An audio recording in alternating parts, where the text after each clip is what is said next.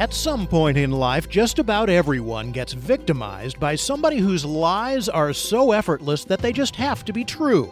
Someone who doesn't give a second thought to stabbing you in the back if it helps them get ahead. It's almost like the ethical, caring part of their brain is missing. They're not violent, but they may be a psychopath just the same. People who are psychopaths also are manipulative. They're conning. They're very egocentric. They're, generally speaking, kind of irresponsible and also impulsive. That's Jim Silver, a former federal prosecutor, now a criminal defense attorney in Boston, and co-author of the book Almost a Psychopath.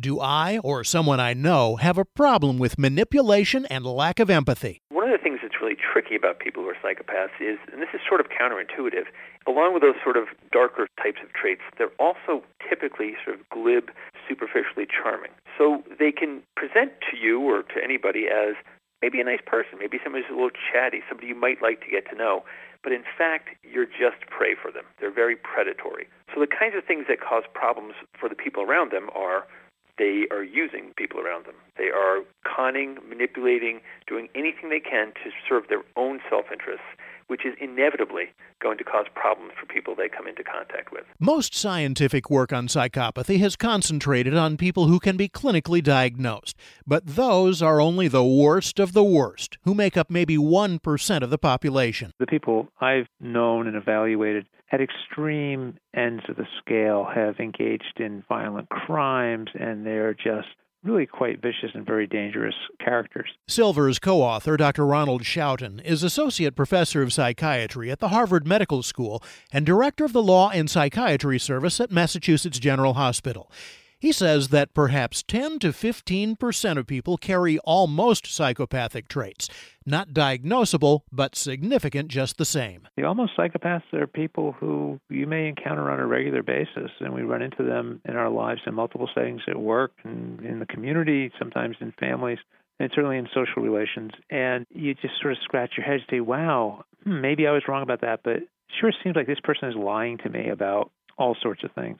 They're telling me they're going to do things that they never do. They borrow money, but they never pay it back. One of our favorite examples we heard was somebody was talking about the book saying, oh, I knew somebody like this. When we were in high school, we would all go out to eat after a ball game or something. And one guy would always say, oh, I'll take care. I'll tally up the check. And he would always tally up the check and tell everybody else what they owed. And then they eventually realized that he was tallying up the check, but he was never assigning an amount to himself to pay. Silver says one of the most common times people get caught in the crosshairs of an almost psychopath is at work. Maybe you're assigned to work on a team with a seemingly friendly guy named Bob. You're working on a big presentation to present to the boss on Tuesday, and it's all set up. But then Bob shoots you a little email and says, yeah, actually, the meeting's been moved to Wednesday. And then come Tuesday, Bob walks into the boss's office and takes credit for the whole project. You go back and say, hey, Bob, what happened? He says, oh, no, I thought I told you Tuesday. And you show him the email, and he lies again and says, oh, I guess I made a mistake. Sorry about that. One time, you can forgive something like that. But Bob's going to have a pattern of behavior like that. He's going to take more credit than he's due. He might start rumors about you if he sees you as a competitor, as somebody who might be getting that next promotion. He'll undermine you. He'll go around spreading a rumor. He might even sabotage your work. It may not be something that's really criminal in the sense that we might think of psychopaths as being violent criminals, and some are, some aren't. However, having somebody undercutting you at work, taking credit, is really damaging to your life. And that's the kind of person who's an almost psychopath. True psychopaths often lie and cheat so outrageously that they don't last long in a workplace. But the almost psychopath can be wildly successful. He can modulate his behavior. The rules of civilized society don't apply to him, but he can at least pretend like they do. The societal standards don't matter except to the extent that they may interfere with their goals, and being caught transgressing those standards might interfere. So they can adhere to those if it serves their purposes and avoid getting themselves in trouble. And that's why many of these folks can fly just below the radar screen and not get picked up and yet carry on. Schouten and Silver say most people don't have their guard up against these kind of backstabbers. Many of us simply can't believe that anyone would so blatantly refuse to play by the rules and not care at all who they hurt in the process. We may wonder why we didn't see it coming. The reason you didn't see it is because probably you're a decent person, and you expect people to be reasonably honest. You expect people to have some empathy for others around them. And so it is surprising that anybody would operate outside of those bounds of behavior. And what I find is that people who are almost psychopaths, they prey on your good nature. And it is hard to believe sometimes that somebody would so brazenly lie and so brazenly continue to lie, even when confronted. At some point, when you confront an almost psychopath and they continue to lie, continue to lie, continue to lie, you may start questioning yourself and say, wait a minute. For example, with Bob, maybe Bob did say that. Maybe he really did mean to tell me the right day and just made a mistake. So it really is hard to wrap your head around the idea that some people just don't operate by the same rules. However, Schouten says almost psychopaths believe that they are operating by the same rules. They feel no empathy for people, so they figure that's how everybody is.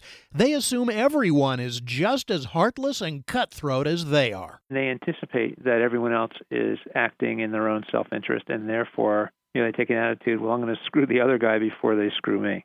So it becomes, sort of this ratcheting up and self-promotion of aggression and self-centered behavior. So what makes psychopaths and almost psychopaths act the way they do? Is their cruelty and callousness learned as they grow up? Or is there something wrong, some deficiency in their brains? Again, Schouten says most of the work has been done on true psychopaths, but there appear to be real differences in their brains. Early studies showed that people with psychopathy had sort of low arousal rates. One of the characteristics of psychopathy is that a need for stimulation, that these folks in all sorts of situations had just a low level of arousal, and it took a lot more to get their adrenaline pumping, and they become somewhat adrenaline and sort of dopamine junkies as well because they need a thrill. So they'll take a lot of risk. The studies that have been done most recently in functional MRIs show real differences in function, physiological function in the brain in response to punishment, in response to excitement, and in response to rewards. So there is evidence that full-blown psychopaths have different brain structure and function in some areas. Schouten says that doesn't explain everything, but it does help explain why getting an adult psychopath to change is often unsuccessful.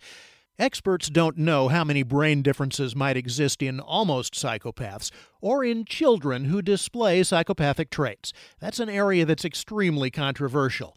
Silver says psychologists and psychiatrists won't diagnose psychopathy in kids, even in those who display that kind of behavior. Mental health professionals tend to not want to use the diagnosis of, or even the label of psychopath or almost psychopath with children because it's such a stigmatizing label. What they do talk about, though, is seeing psychopathic type traits that they call callous and unemotional behaviors. So they do see these things as callous and unemotional, lack of empathy in children. The thinking is that with children, if it's recognized early enough, there's probably some things that can be done and some behaviors that can be changed. So I think the current thinking is that it's not a lifelong label if a child has callous and unemotional traits. There are probably and hopefully some things that can be done to change that person's life course. On the other hand, a child who doesn't get any treatment, who has these traits, who's maybe being raised by a family of psychopaths or people who have a lot of psychopathic behaviors, probably is going to wind up being a psychopath or almost psychopath. That leaves most people in the position of having little help in avoiding almost psychopaths. Silver and Schouten say the best way to keep from being victimized is to have your guard up. Don't forgive somebody's lies too easily. And if a friend tells you to watch your back around some new coworker, pay attention. Don't naively assume that no one could ever be as rotten as they say. It really is situational awareness. It's hard to imagine somebody would spend their time consciously trying to undermine you, purposefully lying to you, all for their own good, and being unable to see when you say to them, gee, that really hurt my feelings, or that's horrible. Do you know how that made me feel or how it made me look? And understand that the person you're talking to does not care. They well know how it makes you look. They might even understand at an intellectual level how it makes you feel. They just don't care. And it's important to be aware there are people like that in the world. And it's not your problem. Well, it may be your immediate problem, but it's not something what's wrong with you. You may need to, though, get yourself away from this other person. But what if it's too late? What if an almost psychopath coworker has already thrown you under the bus or been sabotaging your work? What do? Our advice is that people document what they're seeing, what they're noticing, and what's been happening so that they have a good record, because these folks, again, will have developed some alliances higher up, corporate hierarchy, and they'll just shrug their shoulders and they'll say, well, I didn't do anything. I have no idea what he or she is talking about. They must be confused. They must be mistaken. That ability to lie and to lie very convincingly is part of the picture that we see with these folks. So having good documentation, talking to other people, bringing them in so that they can back you up if possible. But even then, it may be hard to get your boss to believe you, much less do anything about it. Our fictitious almost psychopath Bob has likely already ingratiated himself with the boss. That's why Silver says you have to be prepared to go up the ladder before you make any claims. It may be the boss isn't going to be receptive to that, and then we suggest possibly you may need to go to the boss's boss, to human resources. It's possible that somebody who's not involved with Bob at all may have a more objective view. And then finally, we do say that it's unlikely you'll be able to change the almost psychopath's behavior. If the boss or human resources aren't willing to sort of move Bob out or somehow corral his behavior, you're unlikely to be able to change Bob. And then you have to decide, is it worth staying here? Getting out also has to be a consideration if you're married to an almost psychopath, because often they see no reason to change. If it's possible, we certainly encourage people to address the issue and say, look, honey, you've been doing the following things, and it's really bothering me. It's affecting our relationship. And then you listen for the response. If there's denial, if there's recrimination, if there's blaming that goes on, says, well, it's your fault, and I'm doing this because you do this and you do that, that's not a good sign. But if you get a response that says, well, I hear what you're saying, I don't know that I agree with you, but let's talk about it and let's work on it, that's very positive, and I would say no need to get out. People with psychopathic traits can lie so easily that they often get others to doubt themselves. But Schouten and Silver say you should trust your gut. It's not you, it's them. But once you realize that, it's generally up to you to keep from getting played. You can find out more about Jim Silver and Dr. Ronald Schouten's book, Almost a Psychopath, at thealmosteffect.com. I'm Reed Pence. Flu season is in full swing, but along with the flu, it's important for adults to know about other potentially serious diseases they may be at risk for, like shingles. Shingles, a red blistering rash that can be very painful, is caused by the same virus that causes chickenpox, but there's no way to predict if and when a person will get shingles or how severe the case may be. There are approximately 1 million cases each year. Health educator Dr. Adriana Perez says all adults 50 and older need to be aware of their risk. Any person who has had chickenpox is at risk for shingles, and 98% of adults in the United States have had chickenpox. As we age, we have a greater chance of developing shingles because our immune system weakens. The first symptoms of shingles are often felt, but may not be seen and may initially include itching, tingling, or burning in a specific area on one side of the face or body. People who suspect they have shingles should consult their healthcare professional right away. Don't wait until you or a loved one experiences shingles. Visit shinglesinfo.com for more information. Did you know by age 50, half of all men have an enlarged prostate? This means more urges to urinate, longer bathroom trips, waking at night to urinate, or issues with sex. If this sounds familiar, call us now, because we're shipping free bottles of Super Beta Prostate to listeners of this station. Super Beta Prostate is a non-prescription formula guaranteed to reduce the symptoms of your enlarged prostate. It's yours free. Pay only shipping and handling. Just call 1-800-856-9109.